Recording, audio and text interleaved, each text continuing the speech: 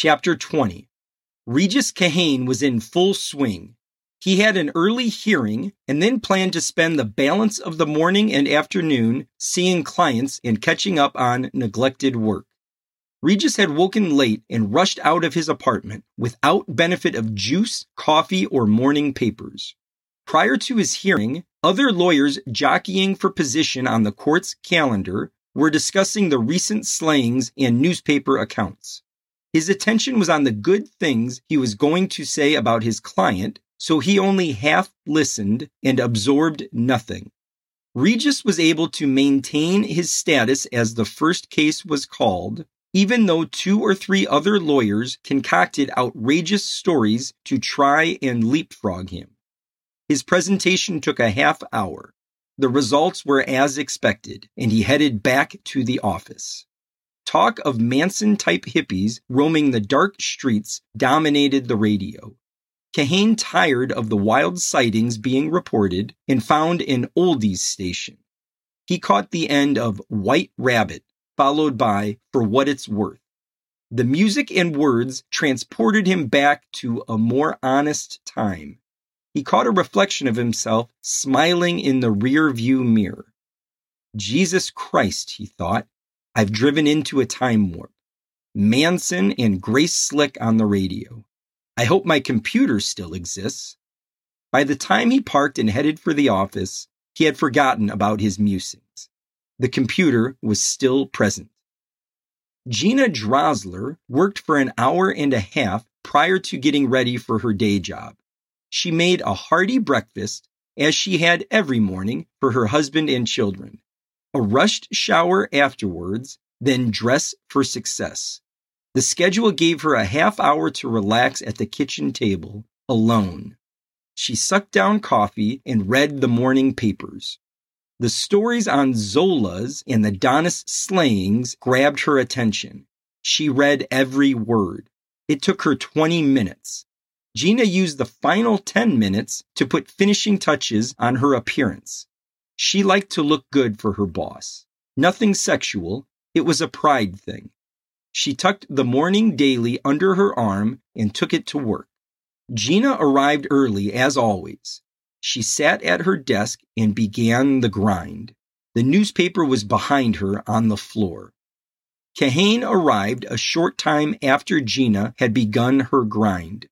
She followed him into his office with a steaming cup of coffee. Regis sat and immediately reached for the cup. Thank you, Gina, my sweet. Run away with me after work?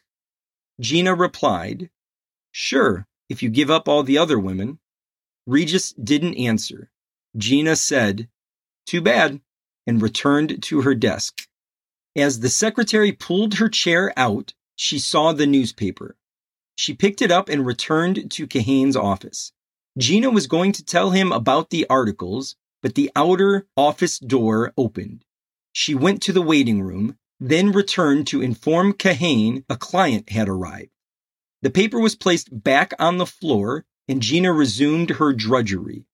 Other clients and work monopolized most of the day. The headlines gathered dust. Near closing time, Gina began her end-of-day chores. Clean the coffee pot, check the toner, wash cups. During one of her back-and-forth trips, she eyed the floor-bound Herald. She retrieved it and laid it on her desk. When Regis finished with his last client, she would mention the contents to him. Kahane's door opened. He escorted a short, balding SNL embezzler to the outer area. Together they looked like Mutt and Jeff. Gina thought Regis still looked happy. The banker must have retained him. Walking back past his secretary's desk, Kahane paused. What's with the newspaper? You've had it all day. Want ads? No, I wanted to show you something. Gina followed him into the office. As both were sitting, she said, Have you read the paper or seen the news today? I woke up late and have been running all day. Why? You know there was another murder. Actually 4 murders, 2 nights ago. Read these articles and let me know if anything grabs you. Kahane frowned. You want me to read all of this? Just tell me. Jesus, you're the lawyer. Didn't you ever take a speed reading course? Of course not. Do I look like the speed reading type? Gina chuckled and said, Please, just read the articles. Regis rolled his eyes and did an Art Carney shtick, then began digesting the information. Gina waited patiently. 10 minutes later, Kahane refolded the issue and returned it to his secretary. Okay, I read it. So tell me what's so important. Didn't you read anything that rang a bell? No. 4 people were shotgunned. A guy hiding in the bathroom heard somebody yell something. So what? Gina glared at him like he was a misbehaving child. I can't believe you. I thought you remembered everything. Regis issued his perfected, questioning look. What are you talking about? Don't you remember the paternity from last week? When I came back in, right after he left, you asked me about some word, remember? Yeah, some Spanish curse. Maricón, or something like that. So what? Don't you remember what I said when you asked me if I knew what it meant? No, I don't. What did you say? Many cones. Regis stared at his secretary. His serious glare sent little fright ripples down her spine. He reached across his expansive desk and grabbed the paper. He found the article that mentioned the words and read it again. He stared at Gina for a long time. Jesus Christ, you said those exact words. Kahane ran his fingers through his long, black hair, concern dripping from his brow. Jesus, Regis, you're scaring me. I didn't think it was really important. Just a coincidence that I said many cones. You said he was a nice kid. Yeah, he was, but then he changed. Remember what he called you? Remember the scene he made? Regis, what are you saying? We had some kind of serial killer up here? It was just a coincidence, right? Kahane realized he was pushing her. It was time to exercise some of his practiced calm. Yes, it's probably just a coincidence. I'm sorry, I didn't mean to scare you. He's not a serial killer. So do we do anything? Do we call anybody? No, I don't think we do anything. He was my client. Everything he says or does up here is privileged. Don't worry. He's not a serial killer. It is a coincidence, right? I mean, the words. I'm sure it is. Are you okay? The secretary spoke calmly, trying not to worry her boss. Yeah, I'm fine. We're fine. We're not going to be stalked, are we? Kahane shook his head. No, there won't be any stalking. We're acting like Mr. and Mrs. Chicken Little. Gina laughed softly and relaxed for a moment, then stirred. Are you leaving or staying? I'm going to stay for a while. I have some things to finish. The grin was masking serious concerns. As soon as Gina walked out, it vanished.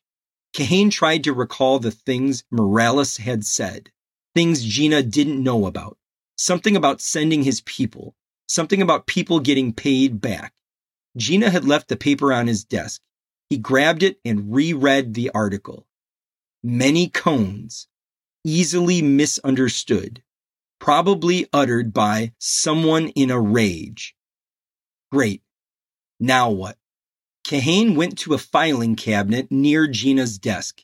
He pulled Ricardo's file and returned it to his office. He found the intake sheet. No prior criminal record, no gang activity, no history of violence. Lived with his mother, aunt, and uncle. Regis sank back and scratched his long hair again. It didn't make sense. You didn't wake up one morning and decide to become a killer. He copied Ricardo's name, address, and phone number in his pocket-sized black address book. He wasn't sure why, but it seemed like the proper thing to do. He returned the file to the cabinet. Back in his office, Kahane stood looking out the windows, I can't communicate things I learn from a client unless it involves overt actions or words plainly evidencing a future crime. Was what he said and did overt? Yes. Did it plainly evidence a future crime? No, not at all. Too many jumps had to be made. It was a heated argument. That's all it was.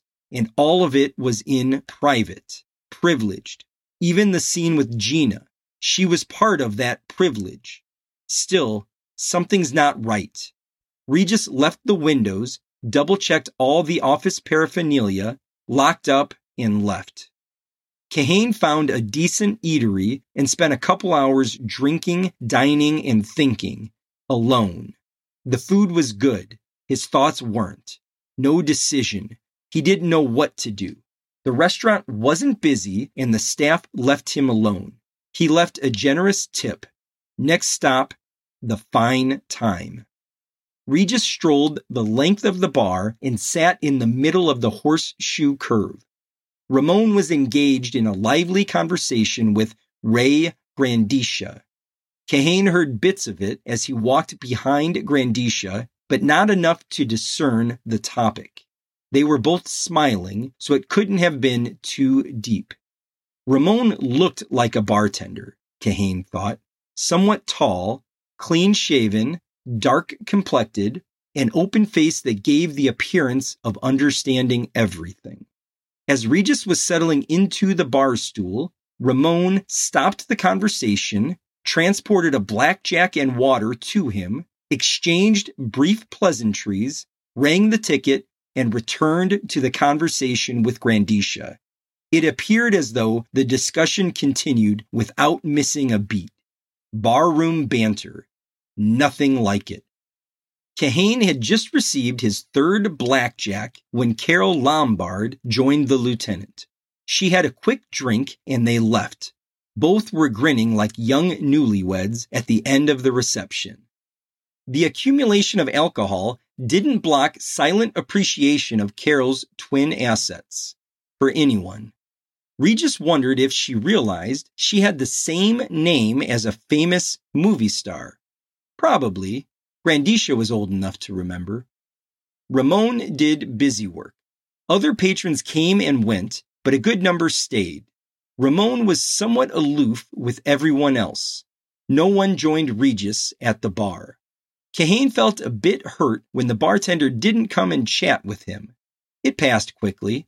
He drained the blackjack, cleared his ticket, and maneuvered his frame off the comfortable bar stool. As he was walking out, the solution to his puzzle popped in his head. It was simple. He should have thought of it right away. You're listening to Many Cones by Steve Listina.